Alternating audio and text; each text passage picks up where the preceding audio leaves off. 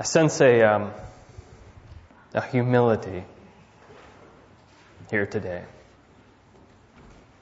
And a need for God. Would you pray with me?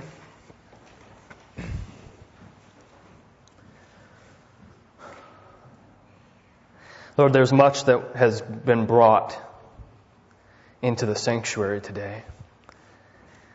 We've carried it with us, maybe throughout the week or just recently. A weight on our shoulders. Something that we're meant to bring to you today.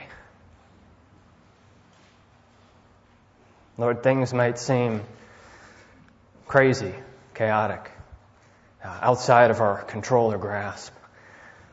But in coming here today, we're going to be reminded that you are over all, that you are sovereign. You have a plan. And the stage is set. And you've brought it to us. And you've given nothing into our laps that you do not intend to see us through. So we're looking to you this morning for strength, for encouragement. And we thank you that we have come to the Word of God, which is sure and reliable, an anchor. So Lord, may we not leave here today as we came, but full of strength, full of courage for what you have for us. We ask it in Jesus' name. Amen. I'm opening my Bibles to the book of Daniel, chapter 2.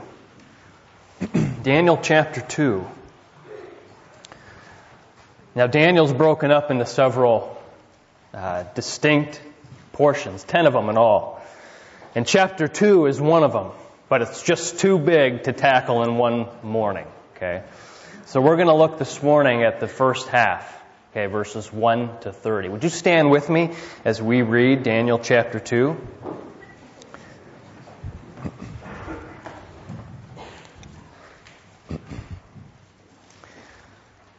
In the second year of the reign of Nebuchadnezzar, Nebuchadnezzar had dreams. His spirit was troubled, and his sleep left him.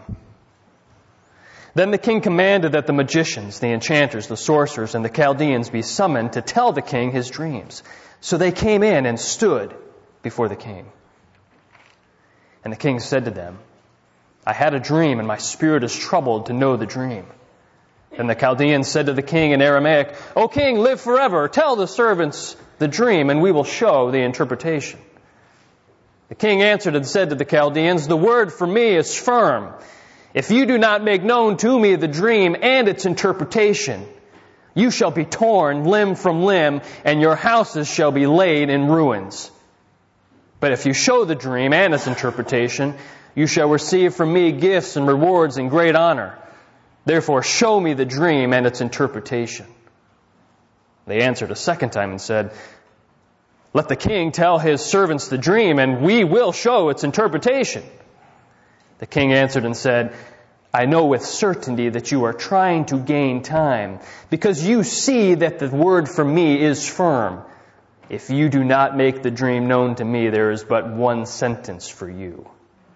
You have agreed to speak lying and corrupt words before me till the times change. Therefore, tell me the dream, and I shall know that you can show me its interpretation. The Chaldeans answered the king and said, there's not a man on earth who can meet the king's demand. For no great and powerful king has asked such a thing of any magician or enchanter or Chaldean.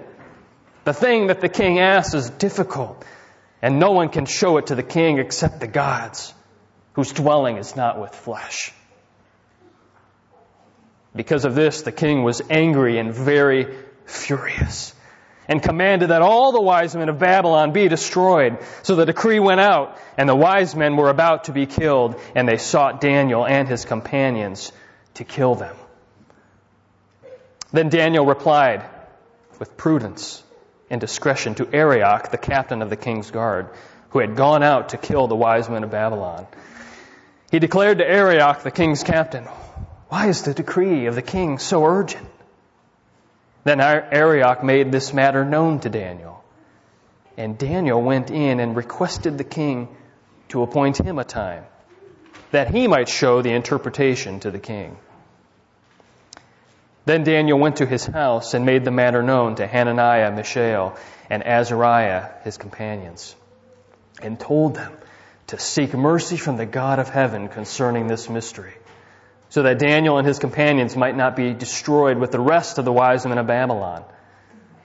Then the mystery was revealed to Daniel in a vision of the night. Then Daniel blessed the God of heaven. Daniel answered and said, "Blessed be the name of God forever and ever, to whom belong wisdom and might. He changes times and seasons. He removes kings and sets up kings. He gives wisdom to the wise and knowledge to those who have understanding. He reveals deep and hidden things. He knows what is in the darkness, and the light dwells with him. To you, O God of my fathers, I give thanks and praise, for you have given me wisdom and might, and have made known to me what we asked of you. For you have made known to us the king's matter." Therefore Daniel went into Arioch, whom the king had appointed to destroy the wise men of Babylon. He went and said thus to him, "Do not destroy the wise men of Babylon. Bring me in before the king, and I will show the king the interpretation." Verse 25. Then Arioch brought in Daniel before the king in haste, and said thus to him, "I have found among the exiles from Judah a man who will make known to the king the interpretation." The king declared to Daniel, whose name was Belteshazzar, "Are you able to make known to me the dream that I have seen and its interpretation?" Daniel answered the king and said, "No wise men, enchanters, magicians, or astrologers can show to the king the mystery that the king has asked. But there is a God in heaven who reveals mysteries. And he has made known to King Nebuchadnezzar what will be in the latter days. Your dream and the visions of your head as you lay in bed are these. To you, O king, as you lay in bed came thoughts of what would be after this. And he who reveals mysteries made known to you what is to be. But as for me, this mystery has been revealed to me, not because of any wisdom that I have more than all of the living, but in order that the interpretation may be made known to the king, and that you may know the thoughts of your mind." You can have a seat.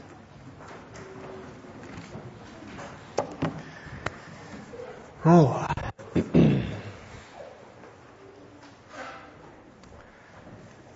You know, the U.S. Navy SEALs are known for their hardiness, right? To endure the harshest elements, right? I mean, these guys are in the ocean. And outside pressures to come upon them circumstantially, and yet still be able to complete the mission that they've been sent out to do. Their training is considered to be the most demanding and rigorous of any military training in the world.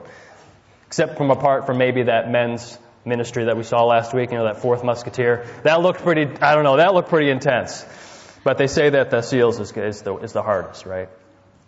And this explains why so few are actually graduate to become SEALs. Of the 1,000 who enter the academy, only 250 will actually become SEALs.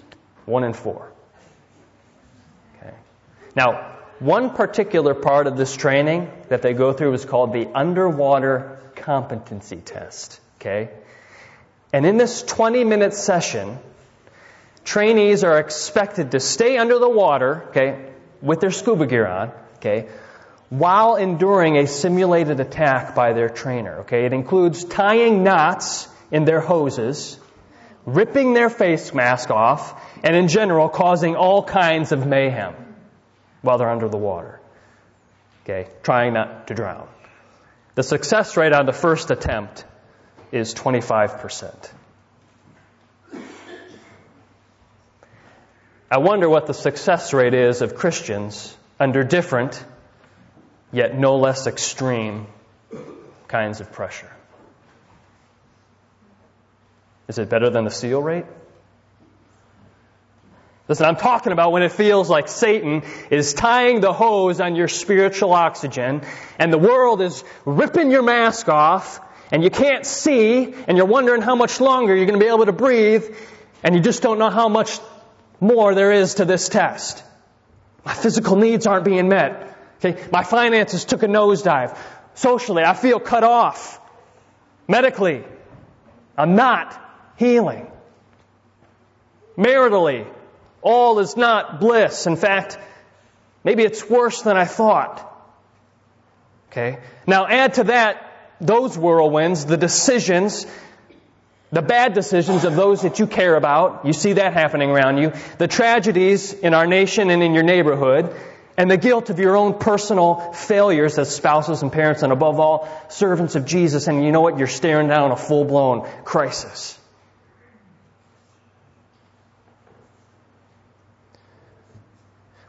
In order to increase the percentage, okay, what the Navy did, okay, to get a better passing rate for the underwater competency test, they began teaching SEAL recruits principles that would help them overcome in the moment of crisis. Okay, and the first thing that they said was to set your goals in small increments. Isn't that interesting? Just focus on what you need to do today. Right now, you need to get to lunch. Get to lunch. Then you need to get to dinner. Get to dinner. Okay? Be faithful in the small things, and you'll be prepared when the big one comes. Does that sound familiar to you? You know, they probably could have saved a lot of time and money if they opened their Bibles and read Daniel. Because the personal resolve in Daniel chapter 1 to remain faithful to God in a very small and private way, right? I'm just not going to eat the king's food. Even while they respected the Babylonian system and they had to live within it, this became a preparatory step towards what God had in mind in the crisis of chapter 2. Right? With that small step of resolve, Daniel's companions, they grew in their confidence in God. Now you can start with that kind of living today, right? Because you determined to yourself to honor God by what God has said in His Word. You know what He said? Well, first He said, believe in me. Believe in His Son. That's the first thing. Have you done that? Believe in the Lord Jesus, Acts 16:31. For by believing, by trusting, or the other words would be resting. Okay, welcoming the gift of God, which is His Son, dying on a cross. Okay. Then you'll have this. He says, you will be saved. I can put it another way. You'll have a new heart that seeks to honor God and love your neighbor. It's the biggest step you'll ever take in life, but all you need to do it is a willingness to say, you know what, I'm going to stop life on my terms, and I'm going to allow God to have His way. I can't do it. I need you. That's the prayer of a child of God. And then every other command of Jesus that we read about will become a pleasant thing. I want to do that, right? And not because you have to. But if, on the other hand, you harden yourself, even today, because you're hearing the Word of God, even if you harden yourself today and you carry on and I'm not going to believe that, and you refuse to heed to the truth of God, that's what we see in His revealed will, okay, here's some examples, okay, such as that you abstain from sexual immorality, okay, or how about this, that you humble yourselves under the mighty hand of God, casting all your anxieties on Him. That's what a humble person does. I'm not going to worry about this, I'm going to throw it on God, okay. How about this one, that you keep your life free from the love of money and be content with what you have. Okay, it's just 3. But you're saying, you know what, I want to do this. And you say, I want to be useful to the king. In some, you're saying this. I'm asking you to see that you do not refuse Him who is speaking. What kind of person do you want to be to the Lord? Okay. The SEALs have a saying, okay, in fact, they have many good sayings. But this one is pertaining to those who keep on making the same mistakes, okay, and yet refuse, okay, to conduct themselves with any kind of humility. And this is in the course of their training, okay? Now, you'll have to pardon the terminology here a little bit, okay? Okay, I think you can handle this, though. All right? But don't miss what they mean by this, okay? Here's what they say. But bear in mind, this is the military, okay? They say, you can't polish a turd. What I mean is, stop being one spiritually. Okay, is this not what Paul said in 2 Timothy? Now, in a great house, there are not only vessels of gold and silver, but also of wood and clay. Some for honorable use, some for dishonorable. Therefore, here it is. If anyone cleanses himself from what is dishonorable, he will be a vessel for honorable use, set apart as holy, useful to the master of the house, ready for every good work. Paul is saying that our character determines our use to God. You see, Daniel and his friends were polishable, right?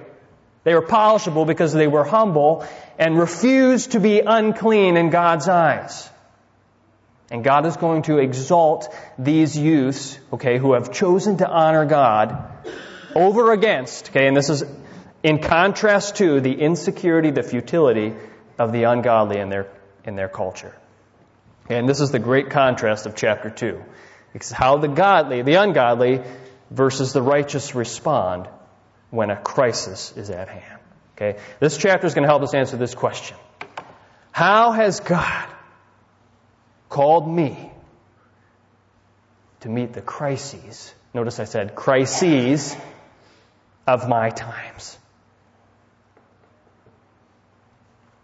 Now, it's important that we don't miss the key moments of chapter 1. Okay?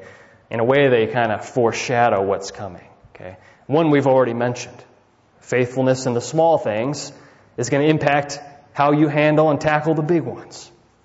Well, here's another important point. Did you see this in verse 17? Look at chapter 1, verse 17. As for these 4 youths, God gave them learning and skill in all literature and wisdom. And Daniel had understanding in all visions and dreams. You know what? Nebuchadnezzar did everything he could to turn these young men of Judah, probably 50 or 75 in all, into spiritually numb servants of his kingdom. But here's something profound. God took his faithful few, these 4, and made them better servants for Nebuchadnezzar than Nebuchadnezzar could make for himself. How about that? Because the best kind of servant is the one whose ultimate loyalty is with the true God. Okay? You can trust such a man or woman because their goal is not to act for their own sakes, but to do what's right in God's eyes. And God gave these 4 youths such tremendous skill and learning, listen, that they were reckoned 10 times better than everyone else in his kingdom. You say, well, wow, they were really smart. No, that's God. That's God. That's the power of God for those who trust in Him. It's not their talent or skill or their heritage. God gave it to them. But in addition to their learning, did you notice this about Daniel? What's it say about him? And Daniel had understanding in all visions and dreams. Okay, so to Daniel, God gave a very particular gift. The gift of understanding visions and dreams. Now let me just say something about that. Okay? God has at many times in the Scriptures spoken to His people through dreams in their sleep. Okay, take Jacob in the Old Testament, for example. Remember him? Saw the ladder, saw God, the angels descending and descending. Or Peter in the New Testament. Remember? The sheet came down. Okay? 2 examples. But I want you to note that these and others like them were for what you might say, a revelatory purpose. Okay? God was still revealing His will. That has now changed. You say, well, how so? How has that changed? Well, that's a good question. Would you turn it to the book of Hebrews for a second? Do a little page turn there. Hebrews chapter 1. I want you to see this.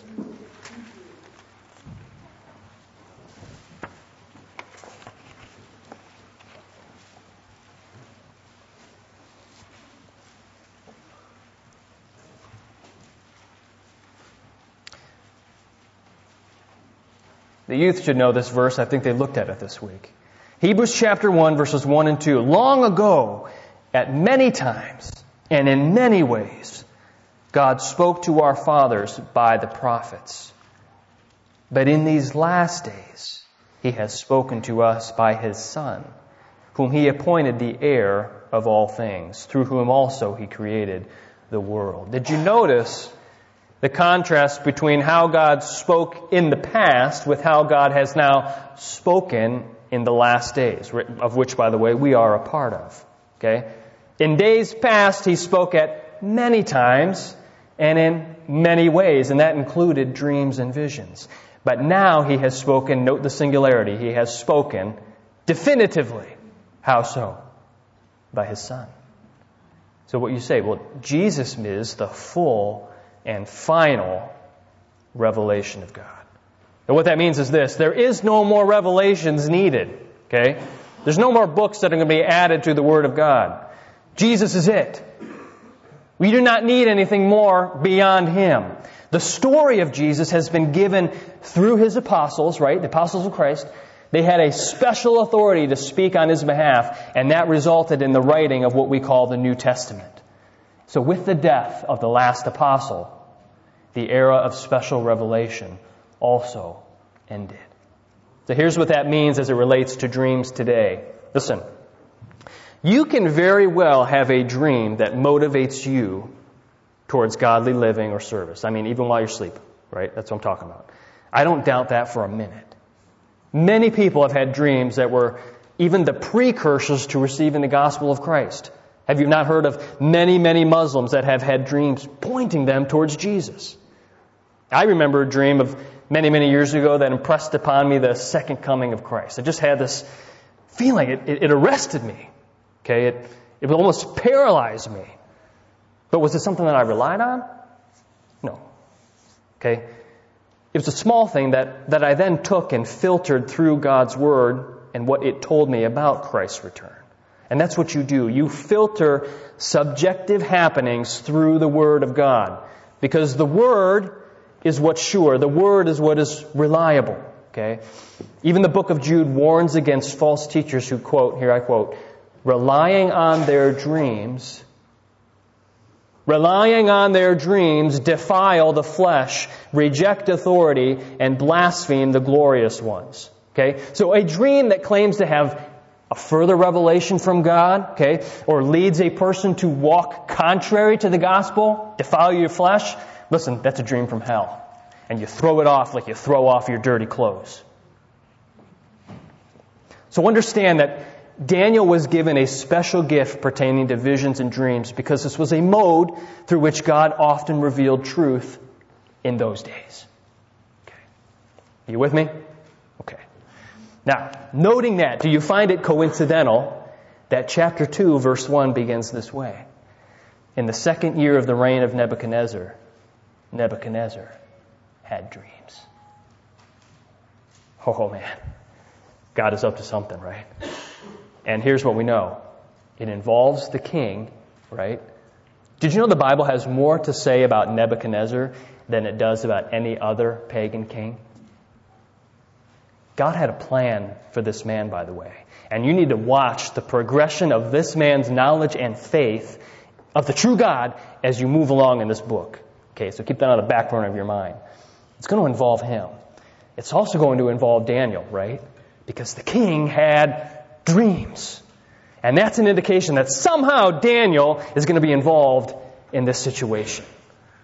Now, maybe you scholars out there are trying to reconcile the dating. Anybody out here doing the math? Nobody? All right, well, I'm going to tell it to you anyway, okay? Did you notice that it says that it is the second year of Nebuchadnezzar? And some of you are going, well, wait a second. Okay. I thought Daniel and his friends just completed their third year of training. Wasn't it 3 years of Babylonian training?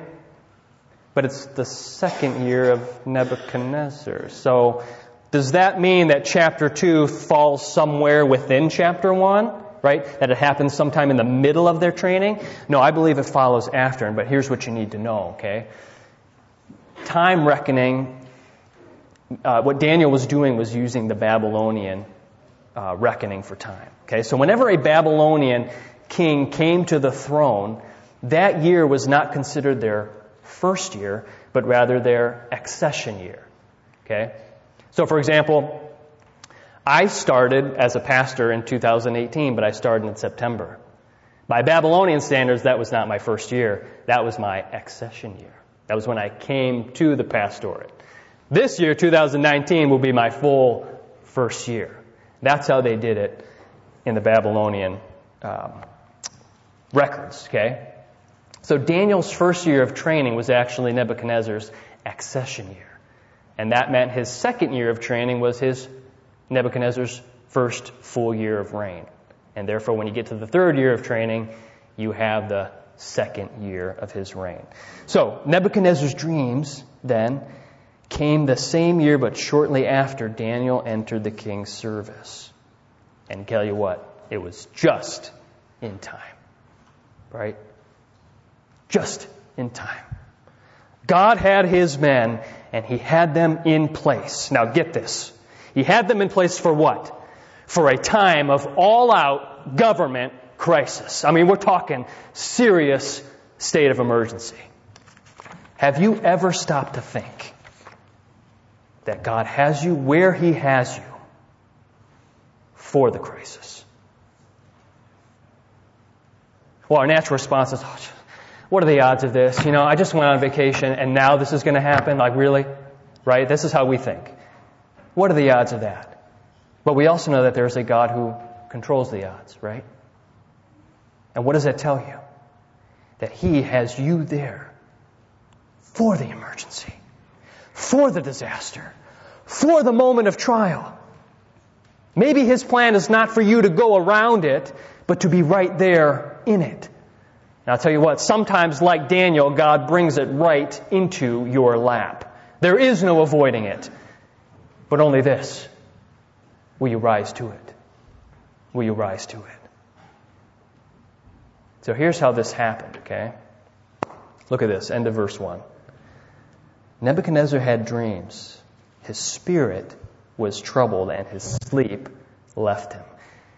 These weren't just any dreams, okay?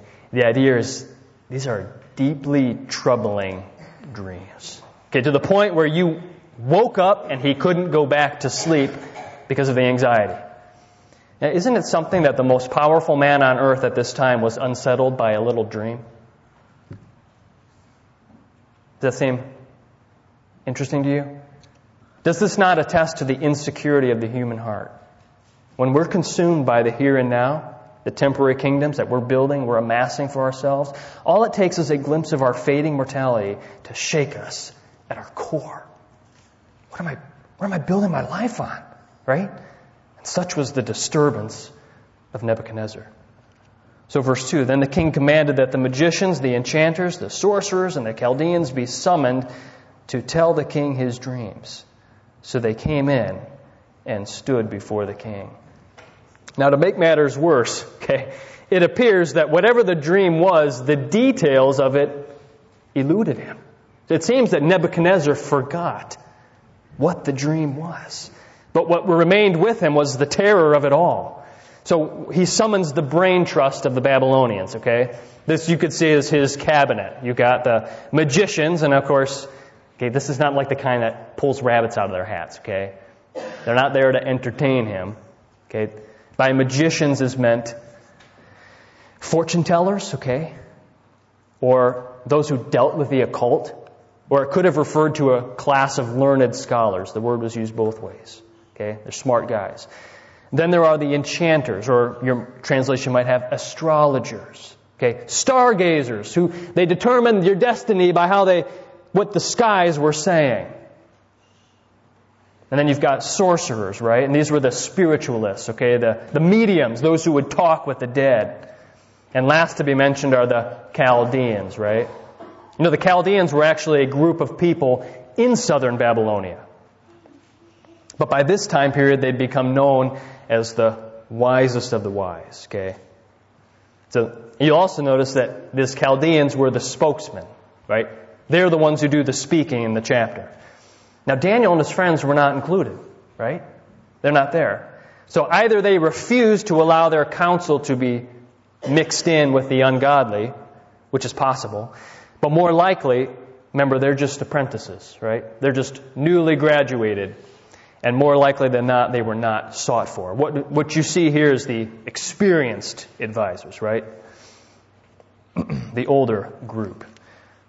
Verse 3. And the king said to them, I had a dream, and my spirit is troubled to know the dream. Then the Chaldeans said to the king in Aramaic, O king, live forever. Tell your servants the dream, and we'll show the interpretation. Now, something very interesting happens in the book, beginning with verse 4.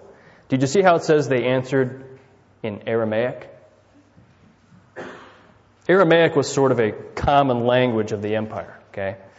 And from this verse, from chapter 2, verse 4, all the way, chapter 3, 4, 5, 6 to 7, is written, the book of Daniel is written in Aramaic. So chapter 1 is written in Hebrew, 2 through 7 written in Aramaic, 8 through 12 back to Hebrew again. You say, well, why is that? It's given us some structure for understanding the book. And interestingly, chapters 2 to 7, this Aramaic section, deals with God's rule over these Gentile nations. Okay, it's very purposeful writing. It's trying to communicate something in the overall message. So you see some structure in this book. Look at this.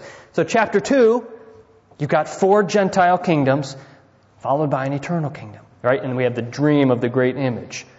Then you go to chapter 7. Here you see, again, 4 Gentile kingdoms, followed by an eternal kingdom. But here it's a vision of these beasts. Now look at this. Chapter 3. Here's the story of persecution and deliverance in the fiery furnace.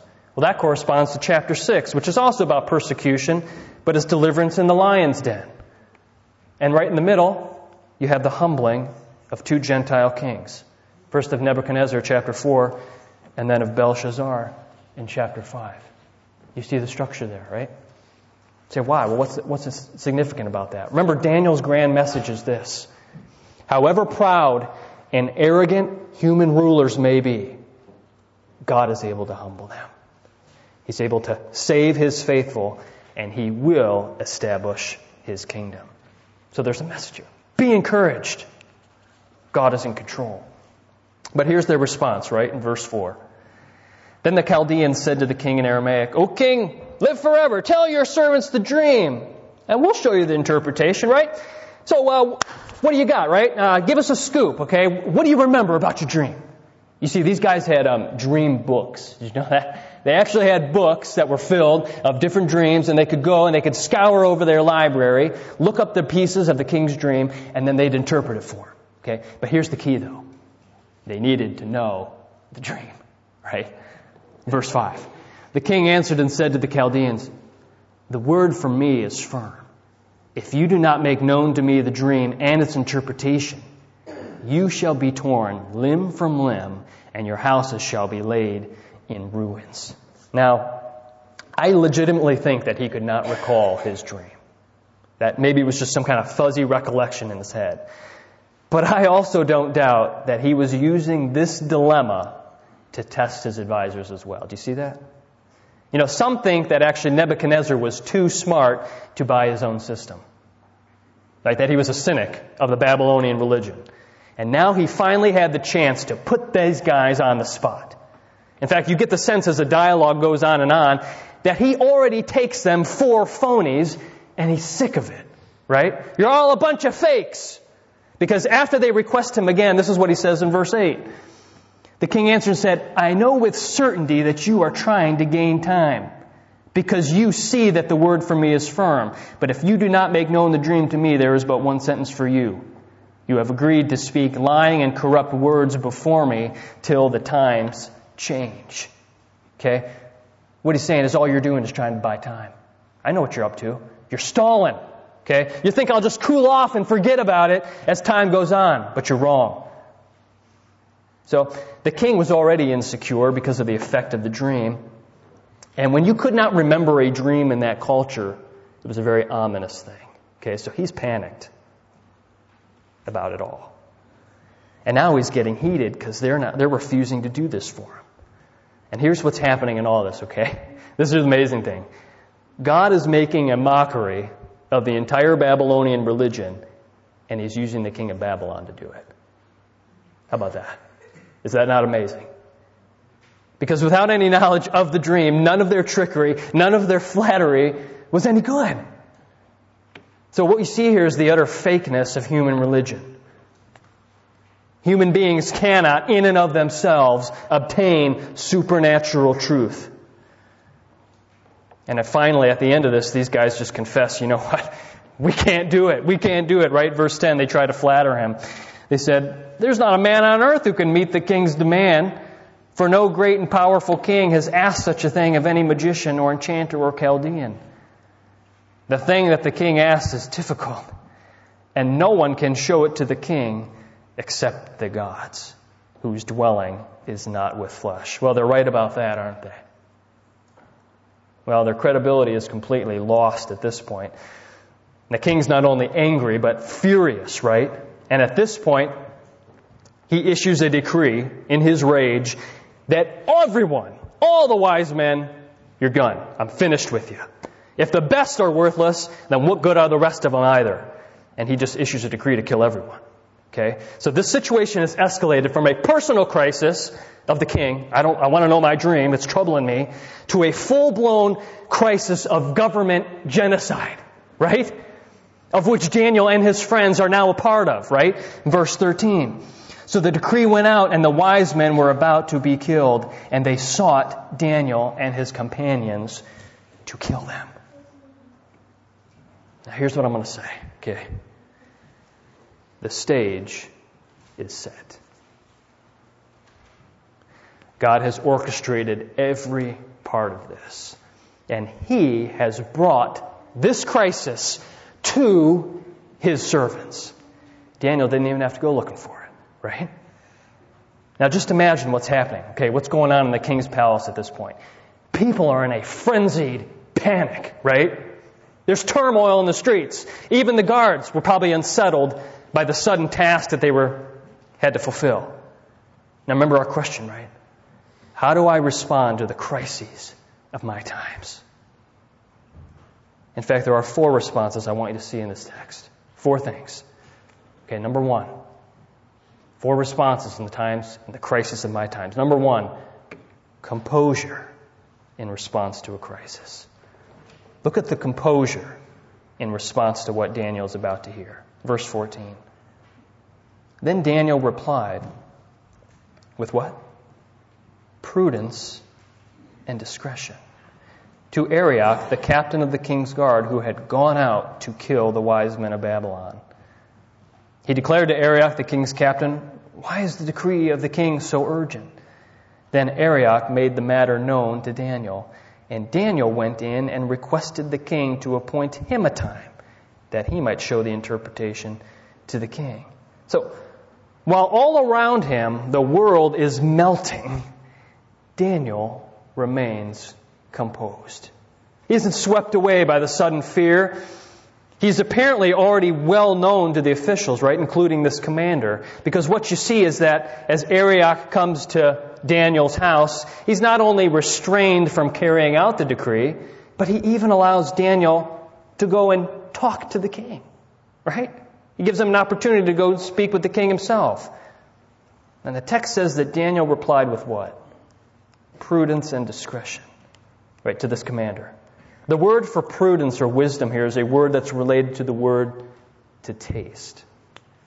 To taste. The idea is that he had a developed spiritual taste in how to address different situations. Okay, he exemplified Proverbs 25:11. A word fitly spoken is like apples of gold in settings of silver. This is the kind of wisdom that comes from living in obedience to God. Daniel had a developed sense of how to speak according to the situation. Now think about it, okay? First, he disarmed Arioch, okay, by opening him up, okay, and he asked him, "Hey, what's the decree? Why is it so urgent?" And then Arioch tells the matter. It's like they sit down together and have a nice conversation about it, right? The man who was sent to kill him, he sits down and is able to have a conversation with him. Think about that. And not only that, but Daniel then goes before the foaming at the mouth king, right? Nebuchadnezzar, remember, who just issued a decree to kill everyone. And Daniel goes to him and says, I need some time. How about that? Okay? What's the one thing that the magicians, the enchanters, and the whole lot of them were asking for? We need time. And did they get it? No. But Daniel goes before the king, and what's the king give him? Time. How was that? Because even the king saw a calm courage in this 17 to 18-year-old apprentice, and he was won over by his prudence and discretion. Composure. Powerful. So the king agrees to his request. Okay? Now the matter's in Daniel's hands, right? And he doesn't know the king's dream. So what does he do? Well, Daniel hit the dream books, right? He gathers, I better start studying my books, right? No, Daniel did what every servant of God does, right? In verse 17.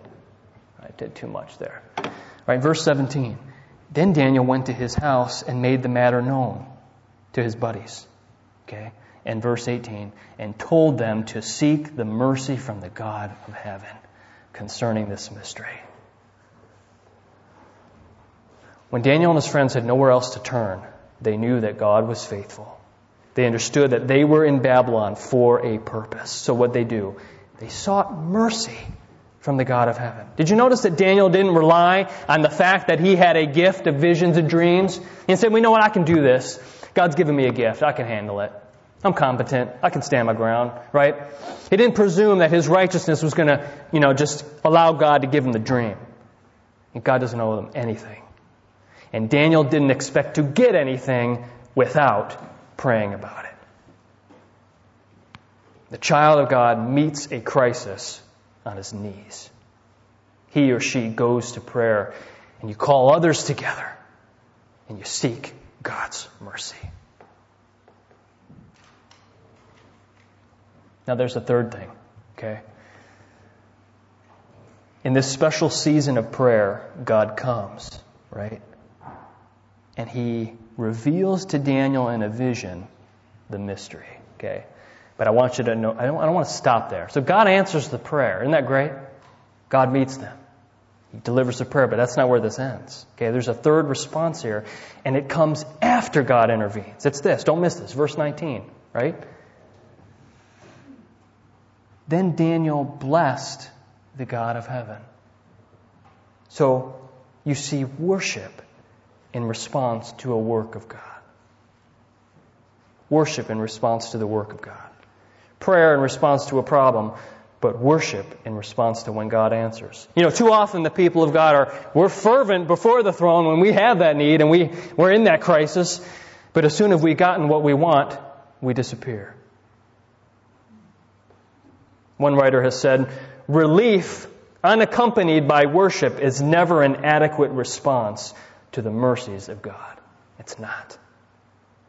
And look what Daniel praises God for, right? His wisdom, His power, okay, His sovereign governance of human history, His fellowship yet with them.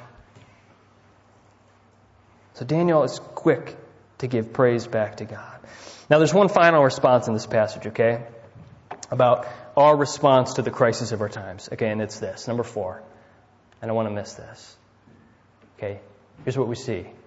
Deflection in response to attention. Let me show you this one, okay? Notice what happens next in this account, right? Verse 24.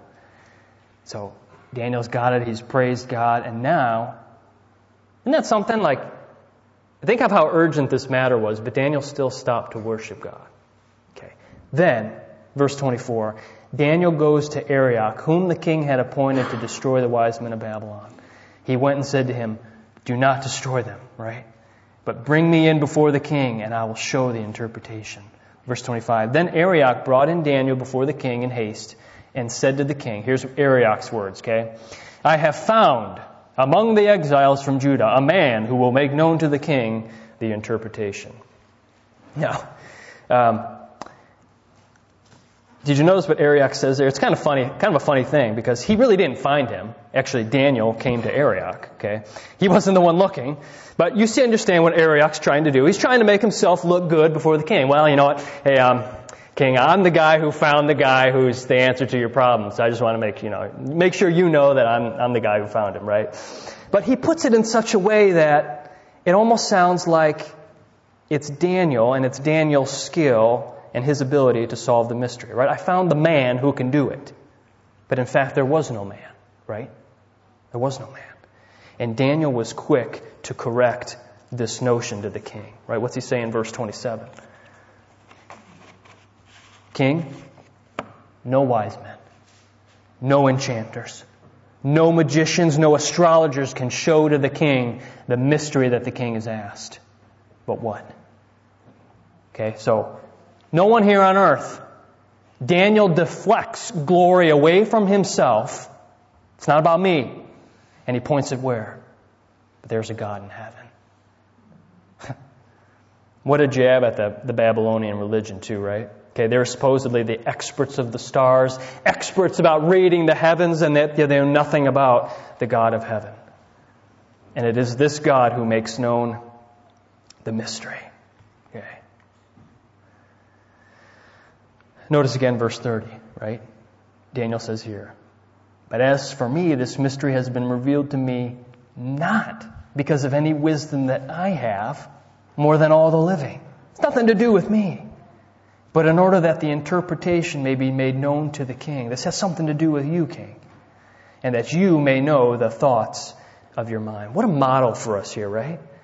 Rather than joining the bandwagon of self-promotion, the servant of God takes every opportunity to know, I'm not going to exalt self, but I want to exalt you. I want you to get... So whatever ability I have, whatever opportunity God gives me, whatever possession I have, you use it to exclaim, wow, God is great. Do you get that? 4 responses. A lot of stuff in chapter 2.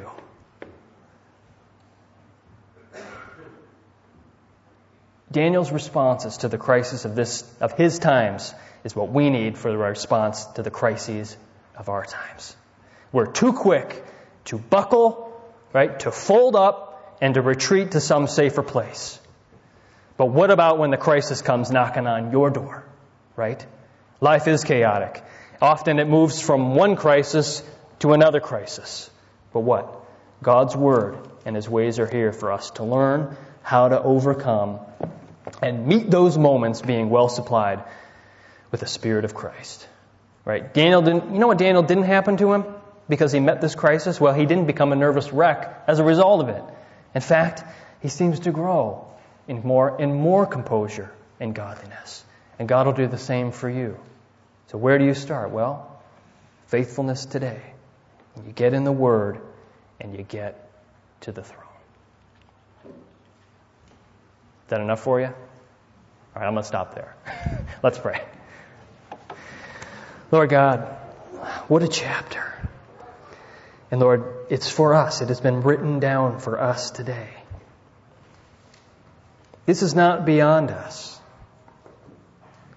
God, that we can exemplify this kind of attitude of composure, Lord, of prayerfulness, of worship, when our eyes are focused on you. And God, you are the God of heaven. You were then and you still are now, and you make known, oh God, what is true. Thank you. Thank you for your sovereignty. That is still, you are still on your throne today. And we come to you asking for your help in our moments of need. In Jesus' name, amen.